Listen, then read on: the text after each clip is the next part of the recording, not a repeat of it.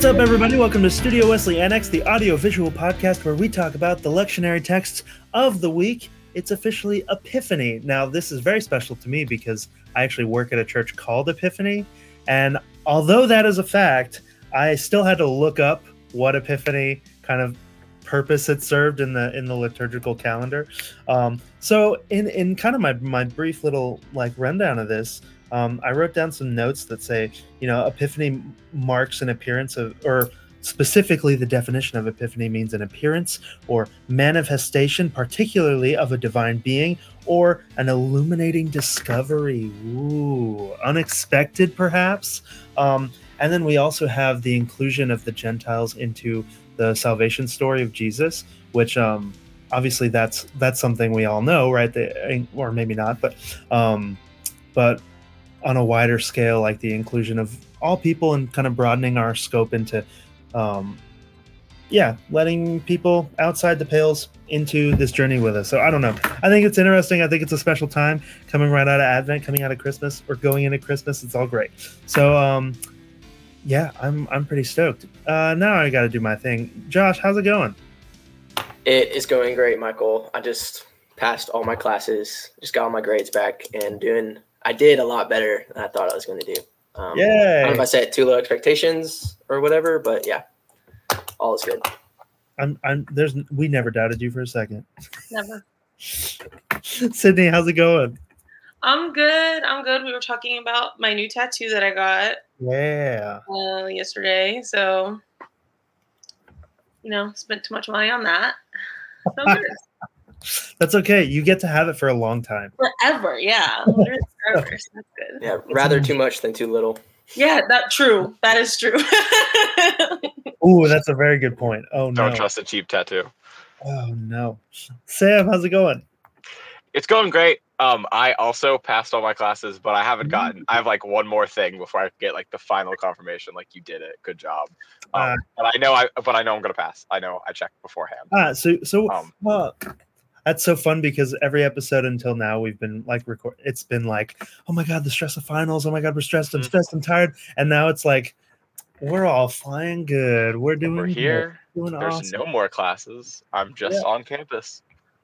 Yeah, that's awesome. I love that. It's a much more chill energy. There's a lot less at stake right now, which is awesome. So we get to bask in the spirit of the holidays. With that, Sam, do you want to open us up in prayer? I'd love to open us up in prayer, and I'm gonna steal your verb bask because that was great. I love that. Yeah.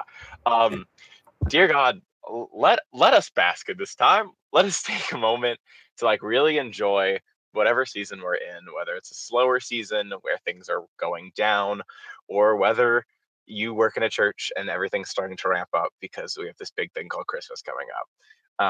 As I always say, bless these words in this conversation that we're able to have, and thank you for all the people who joined this space.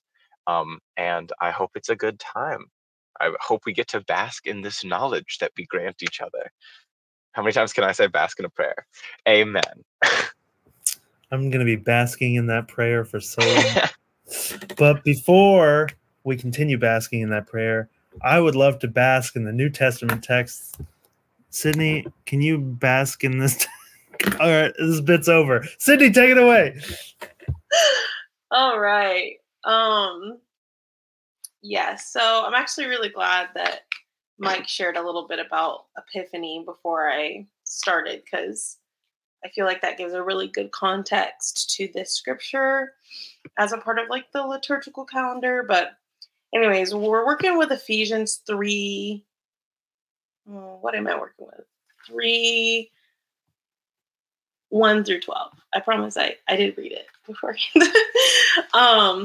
Which is Paul talking about how God has anointed him to basically bring the gospel to the Gentiles and include the Gentiles as being a part of the same body as the Jews.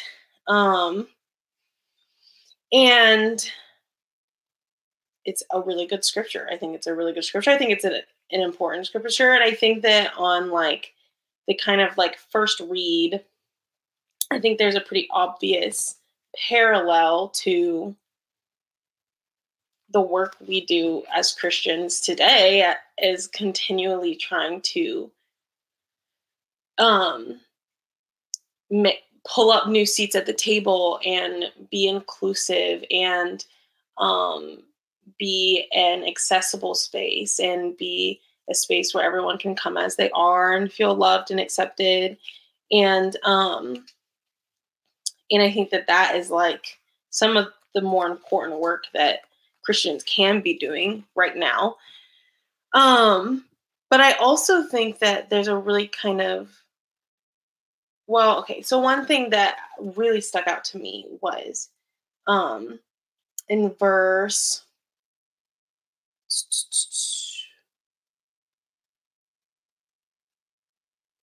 I'm trying to find the exact, here it is, verse 5. It says, earlier generations didn't know this hidden plan that God has now revealed to his holy apostles and prophets through the Spirit. This plan is that Gentiles would be co-heirs and parts of the same body, and that they would share with the Jews in the promises of God in Christ Jesus through the gospel. I feel like that piece right there is so important, especially because at the end of this text, it goes on to say, God's purpose is now to show the rulers and powers in heaven the many different varieties of his wisdom through the church. This was consistent with the plan he had from the beginning of time. And so to me, this scripture, like that piece of like past generations didn't know this, but now we do.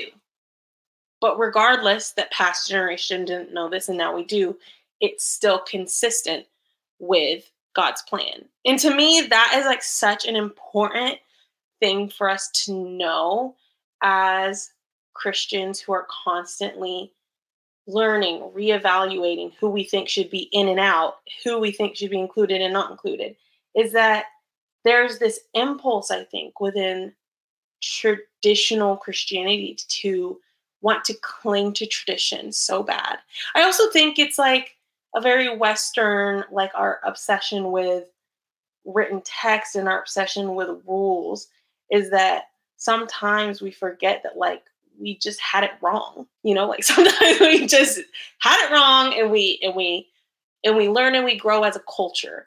And so this idea that like it's okay for earlier generations to not understand something and for us to understand it now and for us to hold that at the same time that we can hold that like God isn't changing. Like God has always loved justice. God has always loved inclusion, regardless of if we're, on the train or not.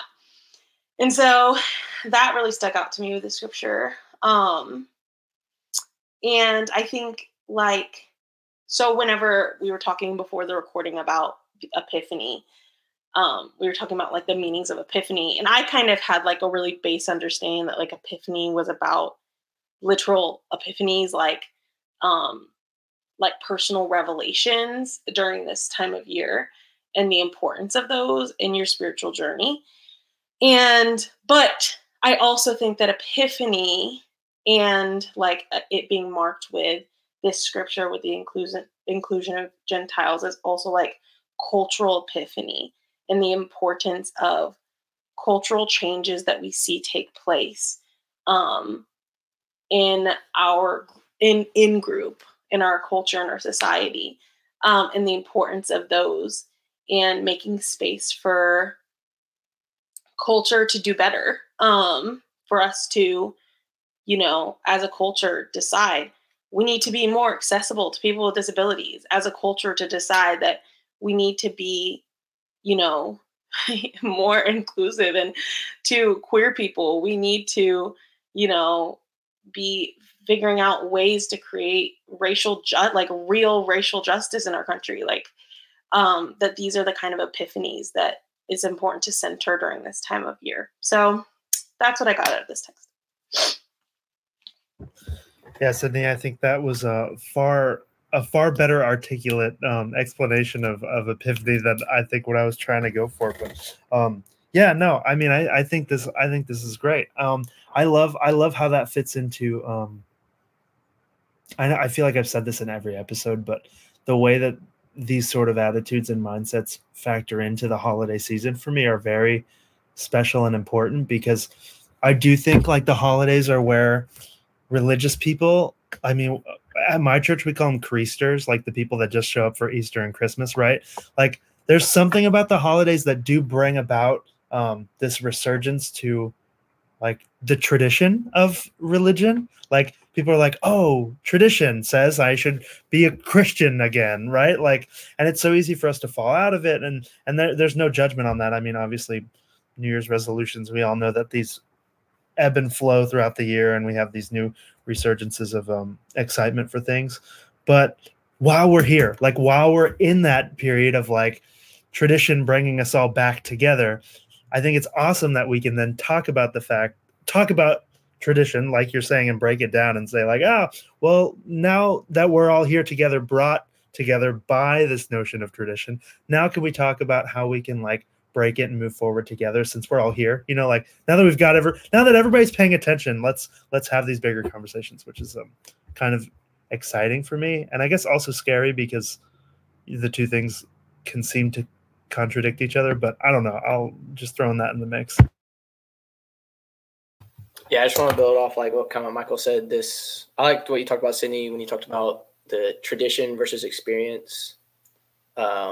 Especially Mike, when you talked about like this Christmas time, definitely feel like, yeah, this is kind of center, like the church. I don't want to say the church, but like Jesus has everyone's attention right now as we celebrate his birthday and the day he was born, and to be able to take that attention and all that energy and focus it, and just use it for good in that sense. Yeah, and then also my Bible verse talks about this a lot, but about helping the lowly and helping people that you wouldn't usually help. I'm going to talk about that a little bit later. Yeah, that's all I got. I love how you broke down this verse, Sydney, and I also love your verse, because your verse is like a nicer version of my verse. And I just love the New Testament versions of this kind of like the analogy you use that I always think of with the New Testament, of like bringing people to the table, and how important that is to make room for that space, especially in an ever evolving definition of what that table is and who's invited. And I hate to bring it to my little nerdy pop culture thing, but I'm surprised I haven't brought it to this already. My favorite movie of all time is Trial of Chicago 7. And they talk about exactly what Michael's talking about, where it's this audience, it's this large gathering of people. And they talk about how important it is to use that audience to bring a voice to something. And he says, don't scoff off the importance of cultural revolution, because people are so often obsessed with making sure the rules change and making sure that that other things change in place so that people can come along. But also, when you have that audience, when you have people behind you, yeah, people have to realize what's happening, and people also have to be encouraged to move through that space instead of just shifting the institutions by themselves. So yeah, I love what you're talking about. It's a nicer version of my verse. Sam, do you want to roll us right into the not as nice version of Sydney? Yep. All right. Well, we just had a great wholesome thing about inclusion. And now we're going to go to mine, which is mine is Old Testament verse. It's Isaiah 60:1-6. Now, okay, before I start knocking on this verse, Isaiah 60:1-6 is actually not that bad. 1-6 is pretty good. 1-6 starts with this idea of the city of Zion, which basically at the end of times, it's classic Old Testament proclamation of old times text. And it's saying that the whole world is going to be veiled in darkness except for Zion, because they have like come back into God's favor, and they have worked for this. And so the whole world will be dark and covered in shadows except for Zion, which will be this like glistening beacon on a hill. And so 1-6 is about that. And it's talking about all these great things that are going to happen to you. Lift up your eyes and look around. They'll gather together around you. You'll have the wealth of nations. Great stuff. I don't mind 1-6. The rest of the chapter, I shouldn't have just read the rest of the chapter. That was the biggest problem, was I decided to continue, because the rest of the chapter, for me personally, for me, Sam Stiles Williams, leans a little too hard into the Old Testament rhetoric that gets a little dicey, because the rest of the text talks about this continuing idea of like this salvation city. When the rest of the world will fall into darkness and we will have this one city, this is the perfect city. This is the Old Testament idea of like the kingdom of heaven on earth that Jesus later turns and flips on its head in text like Sydney's. But it's the Old Testament version of it. And I disagree with a lot of the Old Testament interpretation of it, because in this text, they talk about the oppressed group and how it needs to be liberated in this city. And that is part of like the growing kingdom of heaven is liberating the oppressed. But this text really centers it on the fact that the oppressed will be liberated so that they can oppress their oppressors, which, okay, this is where it gets very much into Sam's opinion, because that is not my kingdom of heaven. I don't understand that concept. I think that Jesus calls for a different kind of liberation, a very similar one to what Sydney was talking about, kind of liberation that's saying we're going to bring people together and we are going to break down the institutions of oppression, but not in a way that creates more institutions of oppression. It's the idea in this text. It almost sounds like the idea of like, we are going to bring you to the table by taking someone else's seat and like pushing someone else away. They say, I have some of it quoted. They talk about the other kingdoms, that for the nations and kingdoms that will not serve you shall perish. They will bow before you, bending low to you. All who despised you shall bow down at your feet. So is this what we're saying? Are we saying that this version of the kingdom of heaven, of this perfect utopia, is one that still has institutions of oppression? It's just flipped. Because I personally, I don't like that. I think the kind of liberation that Jesus calls us to, especially in the New Testament, urges us to dismantle systems of oppression and not build up new ones in its place. The kingdom of heaven is a place where like everybody is free of the shackles of oppression and is free from these institutions that often are holding us down and confining us to things.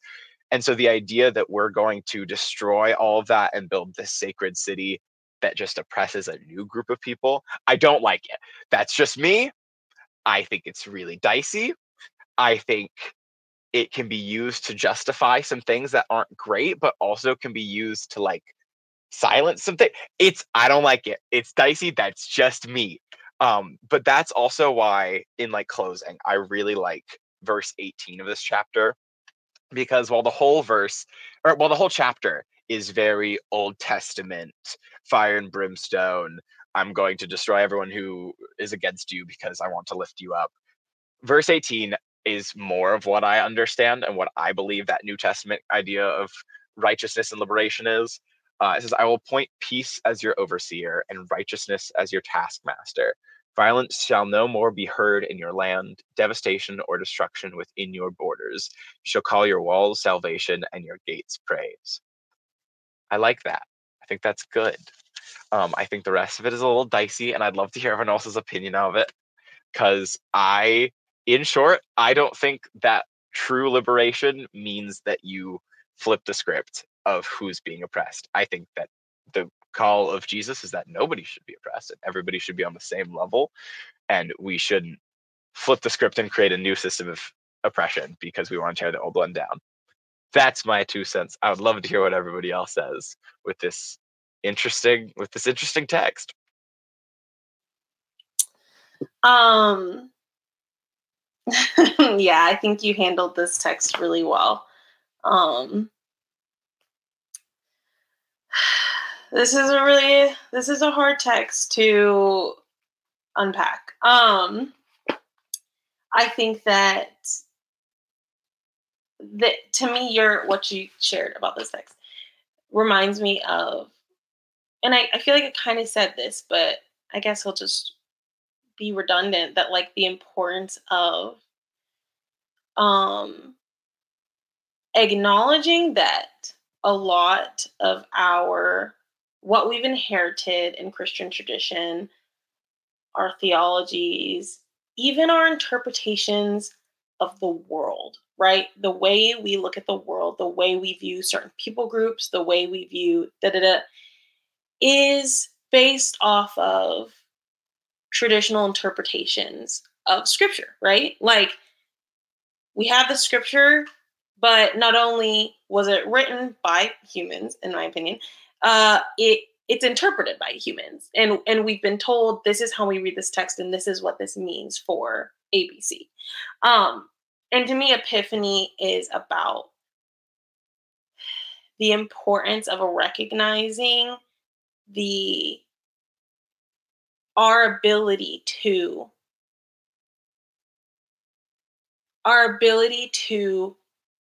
step outside of those and do better. You know what I mean? Like, step outside of the traditions and the things that we've been taught, and to relearn sometimes, and to do better, and to realize that we can also be new interpretations can also be revealed. I don't know if I'm making sense. Maybe I'm speaking too cryptically, but and so, like, for example, in my text, I think these two texts pair so well together. But like at the end of my text, it says in verse 12 in Ephesians 3:12, it says, "In Christ we have bold and confident access to God through faith in Him." Right. So that means that we don't always have to take Old Testament scriptures like this, that via tradition have been interpreted a very specific way. And because of power structures have often have an agenda, to be honest, have a particular political agenda, because sadly, a lot of Christian tradition is steeped in white supremacy and political agenda. And I think that it's important for us to recognize that as Christ followers, we have boldness, we have bravery, and we have access to God through our faith. And so it's okay for you to read this text and be like, I do not like the way that this text has been interpreted for me, and I feel like it is wrong. And that sounds like kind of blasphemous and kind of scary to say sometimes, but like, there has to be young voices doing that. There has to be people going, hey, like, I know that we've been seeing this text this particular way for however long. I think it's wrong. I think maybe we need to do some reworking. And so anyways, there's so much to say about it, but I think you did a really good job kind of breaking that down. And I wanted to tag off of something you said really quickly about like the history of analyzing text through like that political lens. Part of this text also feels very like the history is written by the victor, where it's very much like, who was in the room writing this? What did they go through? What did their people go through? Who was on top in the power structure when this was written? Because it's like Jesus, all of the text in the New Testament, not all of the text, but a lot of New Testament text about like that kingdom of heaven mentality feels like it goes beyond groups. It feels like it is that epiphany kind of, we are going to bring these groups together and we are going to have a seat for everyone at the table. And this feels like I was writing this in a position where I thought that God loves me the most and that God wanted my people to succeed. And so we're gonna. And that feels, in the most academic word I have, that feels icky. I don't like it.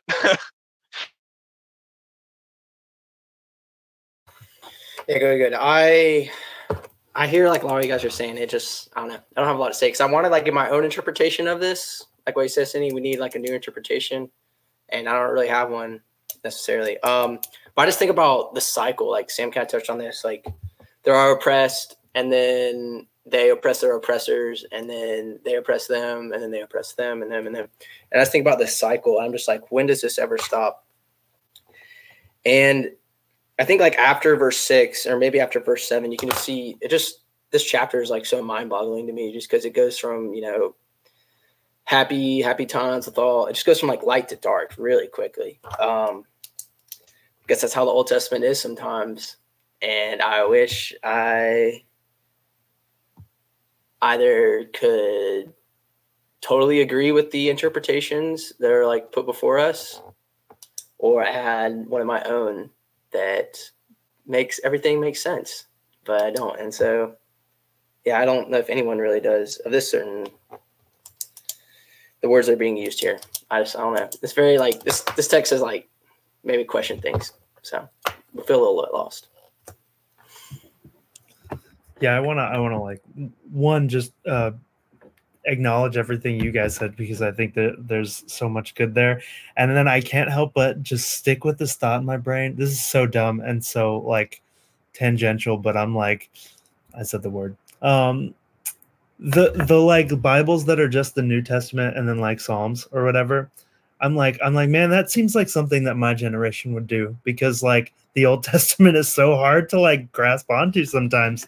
And like, I mean, I hear this countless times, right? That like my age group is just like, yeah, Old Testament. I mean, we even say it on the show, right? We get the Old Testament text and we're like, like, man, why did I get the hard one? Like this is like very common for us to say.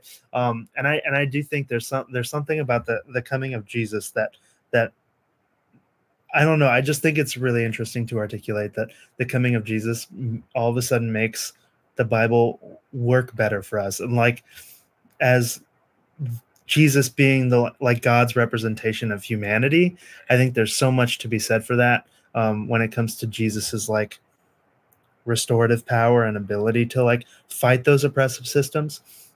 Like, and Jesus is what God's representing as humanity, right, for us. I don't know. There's some like really interesting connection there for me, of like all of a sudden we relate more because now there's this version of humanity in the Trinity that exists, and that is a version that looks out for all people, not just a certain group. So that's all I'll throw in there.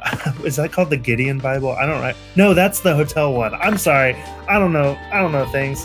Great. I'm gonna take our break to like research that. We'll see you guys very soon.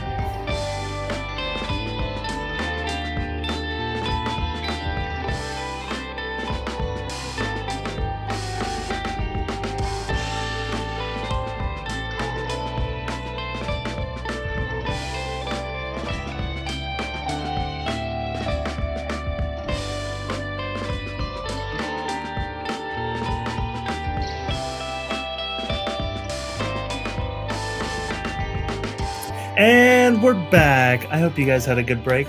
We sure did. I've been trying to come up with a segue for a very long time, and I got absolutely nothing. So that's it. We're going to roll right into Josh's Psalm text. Josh, you ready? Yes, I am ready. Take it away, good sir.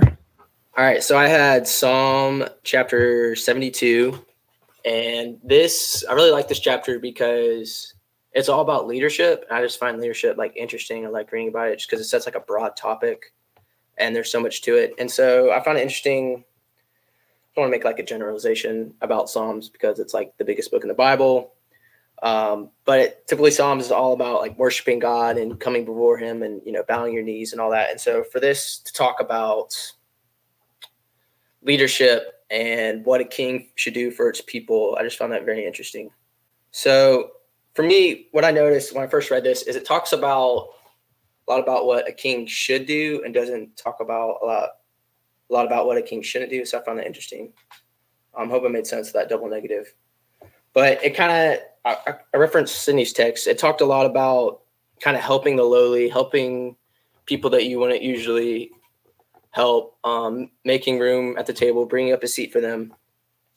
So all that good stuff. And also it talks about, I wrote this down in my notes, and just funny that it worked out this way, but it literally says, my translation, the NIV, it says in verse 4, it says, crush the oppressor. So I just find it interesting that through our text today, there's just, like I said, we kind of gone back to the cycle of the oppressed, then oppressing the oppressor, and it's just like that cycle. So that was really interesting for me. And after reading this a couple times, there's a couple things that struck out to me was I'm like, it talks about guys all the time, talks about the kings. I'm just like, where the heck are the queens? It doesn't talk about any of the women at all.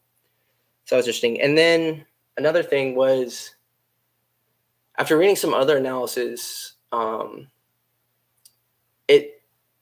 it kind of represents this idea of, in order to get close to God, you need to like get close to your king. If your king is like a man of God, if he's close to them. And so that kind of challenges my Protestant views as far as I like the one-on-one relationship with God. I don't like the middleman. I like this direct There's God, there's me, there's nothing in between. There's no third party. There's not a triangle. It's just a straight line. Me and God, when I pray to him, he's right there when I need him. And it's not, I don't need to go to someone else to then find God. It's just this direct, he's on the end of the other line. So that was kind of interesting to me, that it challenges me. Is like, can I let someone else can I let it be a triangle? That challenges me. And then the other thing that struck out to me is this is it sets the bar pretty high for leadership as far as kings and just leaders of God's people in this time. And I've read some other analysis that talks about how pretty much everyone failed. Every leader of God's people in this time failed one way or the other, and that this was almost like a prophecy and really spoke to how great Jesus was. It kind of prophesied what he was going to be like. And if you go back and read some of the gospel, this is kind of exactly what he did. He rescued the oppressed. He took pity on the weak. He delivered the needy who cry out. So that was just interesting to me that this spoke, even in the Old Testament, this is many years before Jesus, it spoke a lot to his mission and his ministry. I really like your interpretation of this text, and I completely agree with the idea of like, it's weird saying that the best way to worship God is through another person, especially somebody who's in like a political office. And while you were talking, I was like sitting here and thinking about, like, I'm studying political science up here. I talk about like political theory and who should be in charge a lot. And I was sitting here thinking about like, why is this such a common thing where, like, especially in this time period throughout multiple cultures, the idea of like a elected leader, or usually not elected, but like a king or a leader who is seen as either divine or like closer to God than humanity. And it's almost like, it feels like I wrote representative theology instead of a representative democracy, where like you have to have who is the person who's in charge so that I can get to God. And there's an interesting, like, weird take that I never thought I would make, but like there is something interesting about the idea of this text where it's saying like we need to be like a good leader is someone who can do that role well, because there is such an interesting idea of like, we are, especially in our modern context where we're putting someone in office, putting someone in a position of power because we actually believe that they have that good intent and that they're there to, in this case, to be closer to God. And so I don't like the fact that like in this text, it's kind of saying you have to be close with whoever is in charge if they're good. But there is something interesting to think about, like, if you, in our modern context, as a voter, if you were thinking that way, who would you put into power? If you were saying like, who should be in a position where they can make decisions and they are my middleman into a bigger institution, how would I want to vote? So AU student makes it about politics. Are we surprised? But yeah, I like your text. Yeah, Josh, it's interesting that you brought this up, because I do often, I feel the same way you do. And then I also have like some moments where I think differently. So like, yeah, the direct line between me and God, that's like so important. And there are most times where I'm like, the thought of a middleman just feels wildly frustrating, because then it creates this sort of like, well, why am I not good enough to have the direct line, And then there are other times where like I'm also thinking of the beauty in the power of God, right? So like if I'm a like person way back when, and like I could see a world where there's something comforting about like needing him. Sorry, this is gonna sound so wrong because I don't actually like fully feel it. I'm just recognizing it for other people of like when you need the middleman, or you think you need the middleman, then it feeds into this idea of the power of God, right? Like, oh, this is somebody that's so powerful that there are only specific people that can communicate. That makes me crave it more, because there is something beauty about the power of God, and I can see like somebody who's, I don't want to say insecure in their faith or something, but somebody who needs that extra sort of push to feel the power can like view that sort of indirect thing as like something that strengthens the image of God. I don't know if that makes sense, but I don't necessarily agree with it, but I think it's interesting to be part of that conversation, because I don't know, I always have this feeling like it for me personally, I'm like I worry about like even when I disagree, I don't want to say that like somebody's wrong for wanting like the middleman. I don't know if any of that makes sense. I'm just talking out loud.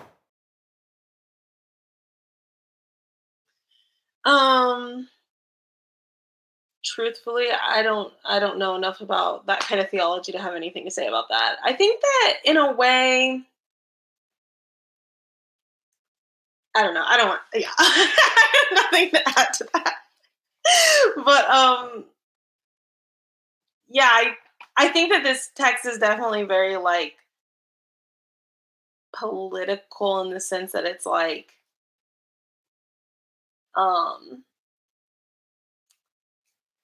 a prayer for political leadership, I guess.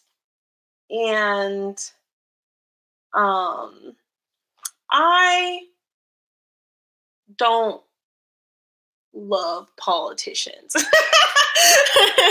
Especially right now. I'm just like not really into any of them here in America. And so I think I have a really hard time having a lot of hope that they'll get it together and do anything meaningful.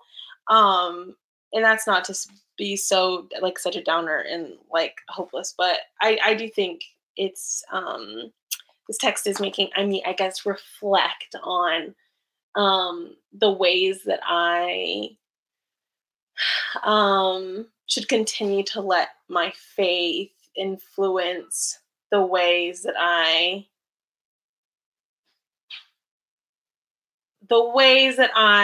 engage with, I guess, politics and who I'm voting for and what other kinds of things I'm investing myself into to, I guess, I don't know. I guess I'm just on a tangent, but yeah, I guess texts like this are really interesting to me, because I'm like, obviously, we don't have kings and stuff like that now. So sometimes it can be kind of hard to relate, but yeah. Just now in this moment hearing you say that, Sydney, I'm recontextualizing all the insecurity I feel when I go on a tangent, because I'm like, isn't that like the point of this? Like if scripture sends us on these like total other like crosshairs, then I feel like that's important and part of it anyways, so I don't know. I just like, because I feel this insecurity when I do that, but now I'm like, no, maybe that's just because I respect Sydney so much. I'm like, if Sydney does it, then it's great, let's go, anyways. Okay, I'm gonna launch this into the gospel text. This is Matthew chapter 2.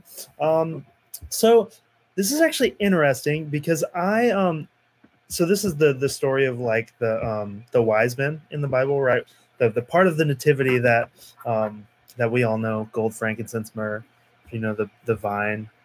I'm not going to get into it, but I think of it all the time. Anyways, I don't know if I just haven't heard this. I like all these parts of the like wise men story. I do remember them, but I guess I just haven't heard them in such a long time that it is kind of interesting to like revisit this sort of notion of like, there are the wise men from the east. They travel a long way. It's part of Herod's story, right? Herod knows about this prophecy, and he knows that the wise men are on this journey to go find the king of the Jews or whatever, and he calls them in, and he wants them to report back to him, and then they end up not reporting back to Herod, and then Herod's whole like lie. So Herod says where's the newborn who is the king of the Jews? When we were far away in the east, we saw his star. Oh wait, sorry, no, wrong part. Where is it? Here it is. Go to Bethlehem, search high and low for the Savior child, and as soon as you know where he is, report it to me so that I may go and worship him. Total lie, right? Wants to kill him, but like lies to the wise. I don't know. I just forgot about the story, which is and it's very like, I don't want to say it's theatrical to like minimize the like weight of the story and the fact that we're like talking about like the lives of a bunch of children, in the regards to the stakes of this, but it's very theatrical in nature. And then one of the cool things that I wanted to note, because I didn't know this either, that the gifts, gold, frankincense, and myrrh, are very representative and part of this sort of prophecy that we go for, right? So Gold is what's given to a king. Jesus is the King of Kings. Incense is what you expect to be given to a priest. Jesus is the high priest of all high priests. Myrrh, ointment, is used to heal, and Jesus is a healer. Myrrh is also used to embalm corpses, and Jesus was born to die. So I think that is like so beautiful in regards to like details that I never had a clue about. But let me get to the actual point that I was going to talk about, other than getting nerded out on these facts. I do just get stuck on this like lie that Herod tells, right? So like we have these wise men that are arguably in scripture, they're not called wise men because they see through Herod's evil scheme. They're arguably considered wise and respectable men prior to that. So which came first, the chicken or the egg? They're wise men, and then they continue to be wise men because they see through Herod. But regardless, the part that sticks out to me is this lie that Herod tells them, because they do go about their journey continuing on with that in mind. And then at the very end, it's when they receive a dream warning them not to go back to Herod. And then they heed this dream from God. And that's what kind of launches us down the whole path that we know to continue on as the Jesus story, right? And the reason I think this sticks with me is because, especially as we're talking about oppressive systems and just, I don't know, there's all these facets about everything. And then I think of Josh, what you said about setting the bar high for leadership, and just trusting in God's discernment when there is corrupt leadership, something like Herod, right? Because I have a very hard time trusting my own discernment. And I mean, this has been coming up a lot this week for personal things that I won't get into, but like I'm constantly struggling with like, what is the intent behind the things that I do, the things that I say, and how much does the intent matter versus the outcome and everything. And I just think having this scripture that I think we can use as a huge thing pointing to the fact that God's discernment when it comes to leadership and the intent and like corruption and everything can be a really strong thing, but we have to be willing to receive it. So I do think there's a part of these wise men that maybe felt a certain way about Herod's instructions, and that's what led them to be open to receive God's dream that warns them of this corruption and everything. Do you think it saves their lives? Obviously, it sends Herod down this horrible path of, but yeah, I don't know. I think I'll just keep repeating kind of the same thing over and over, which is trusting God's discernment when it comes to the intents of others, because I do think ultimately we want to rest in this idea that everybody has good intentions, like, oh, like make sure everybody has good intentions, but that's not always the case. Maybe, like, I don't know, I think God will speak that to us, and I do think that's the thing where it's the most important to trust God to say, like, hey, what you're hearing right now is corrupt, or what you're hearing now is coming from a really bad place, so we need to like steer clear from it for the safety of us and others. I don't know. That's where I'll leave it. Would love to hear you guys' thoughts on the same scripture. Actually,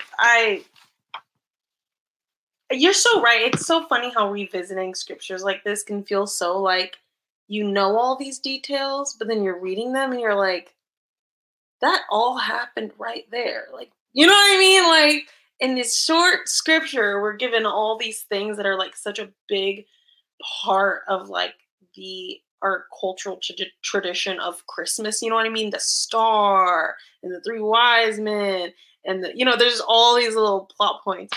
But honestly, I don't have much to add to what you said. I really appreciate your interpretation of it. I think that,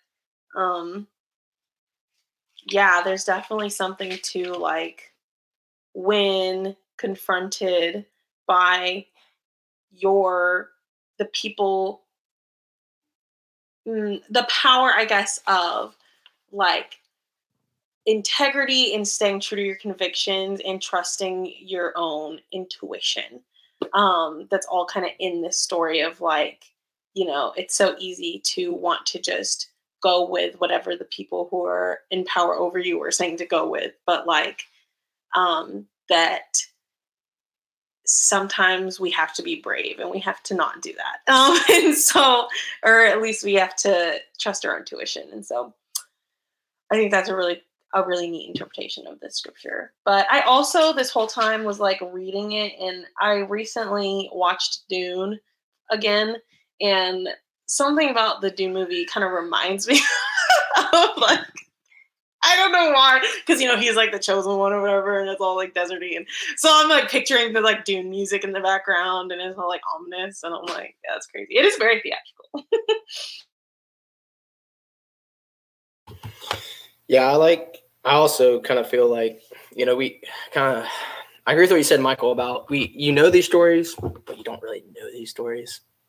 Like for me, growing up in the church, I've heard this, and I think I've talked about it before in our Sunday meetings for the interns, but I hear these stories as a kid, and I just think they're stories. They're not actually fact. I think they're more fiction. And I'm like, no, this is like a historical account. Like this really did happen. So that's kind of crazy to me. And I just think about, for me, it's like, wow, Jesus really does relate with us as humans and like people who are oppressed, people going through tough times, because he was literally born and like someone immediately tried to kill him. Like he knows what it's like. This speaks a lot to, I guess, his humanity, and like the tough times he's going through. And then also think about my scripture that we just read and about how why I object. I don't want to speak for all you guys, but how like it was hard for us to let someone be the middleman between us and God, because when we think of kings, especially here in America, when we're capitalists and we have democracy, we hear the word king and we think about King Herod, and start for us to think about a good king who does follow the will of God and is like all those things that my the Bible, the verse that I read in Psalms was. So I think that's interesting. I'll share my like on topic smart thing first, and then I'll say what I really want to say about this text, because I really like the interpretation talked about like the theatricality of all this, because like not only is it that audience, dramatic irony, that's the word, I figured it out. Not only is it that dramatic irony of like he's looking for this king, and I'm going to take him down and make sure he doesn't usurp my throne, and like we as the audience know it's the baby, but also the idea of what you talked about with the gifts of like this class. It's become now a literary tool because of the Bible, but like this idea of this child who is born to lead but also born to die, and like the fact that his gifts represent how he will be a leader but also is kind of destined to die. Like it's so larger than life epic novel. And it's interesting to think about like how it comes from this, and like how our heroes' journeys come from this, and how the theatricality of the original tale has influenced everything that's come after. That's my smart person thing. Now, to be completely honest, when we talk about like we hear these stories all the time, I spent half of you talking going down an internet rabbit hole, because I was thinking about in VeggieTales, bear with me for a second. In VeggieTales, there's the 3 scallions. And I was like, that's in David and the Lion. I'm confused. Or Daniel and the Lion. Oh, I didn't even know. I was like, that's in Daniel and the Lion. But it's 3 of them. And I think they call them the wise men. And I went down a whole rabbit hole of like, are these the same wise men? Is this supposed to be the same story? It's not. I looked it up. I was wrong from the beginning. But like, when we talk about knowing these stories, I really thought for a second that one, not only are these the same characters because it's 3 wise men, but also thought of them as vegetables from VeggieTales. They sing a great song in Daniel and the Lion. If you guys haven't known, look it up. You don't know how many Bible stories play out in my head as vegetables because of freaking VeggieTales, y'all. My siblings used to knock me on the shoulder and be like, hey, this is this VeggieTale cartoon. And I'd be like, oh, I know this story. Like front row of church. My God. Yeah, he's a pea. Anyways. Because he has hair. I'm going to go rewatch VeggieTales now. Anyways. Okay. Sydney, would you like to close us in prayer? Yeah. Thank you.